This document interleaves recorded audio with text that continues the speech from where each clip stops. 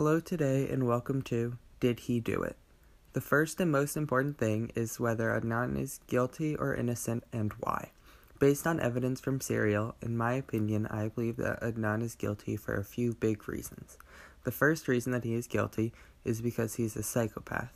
I believe that he is a psychopath because he demonstrates many of the traits. He shows his lack of empathy when stealing from the mosque, he shows his artificial charm when he escapes from trouble, and he shows his narcissism when he asks why he's the only person being interviewed, while in reality he is in jail for murdering someone.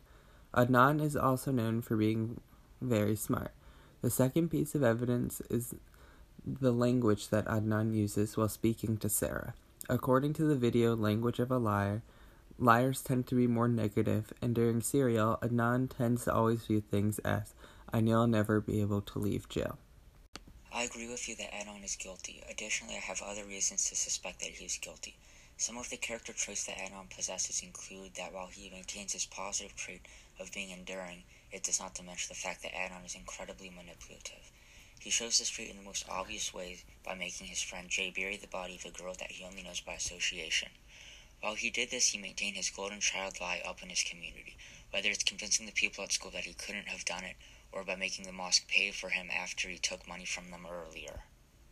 To make this episode more interesting, I think it would be better if I were to play devil's advocate and show all the things that could possibly prove Adnan's innocence. For example, Jay having some lies in his story, the absence of Aisha McLean, and how adamant and calm Adnan is that he is not guilty, and how he says he would never do anything like that.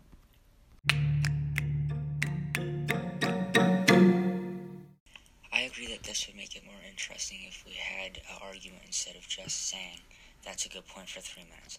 To make a counterpoint to your statement, Jay did slip up, however. Adnan could not say anything to disprove Jay's statements or have anything to say where he actually was.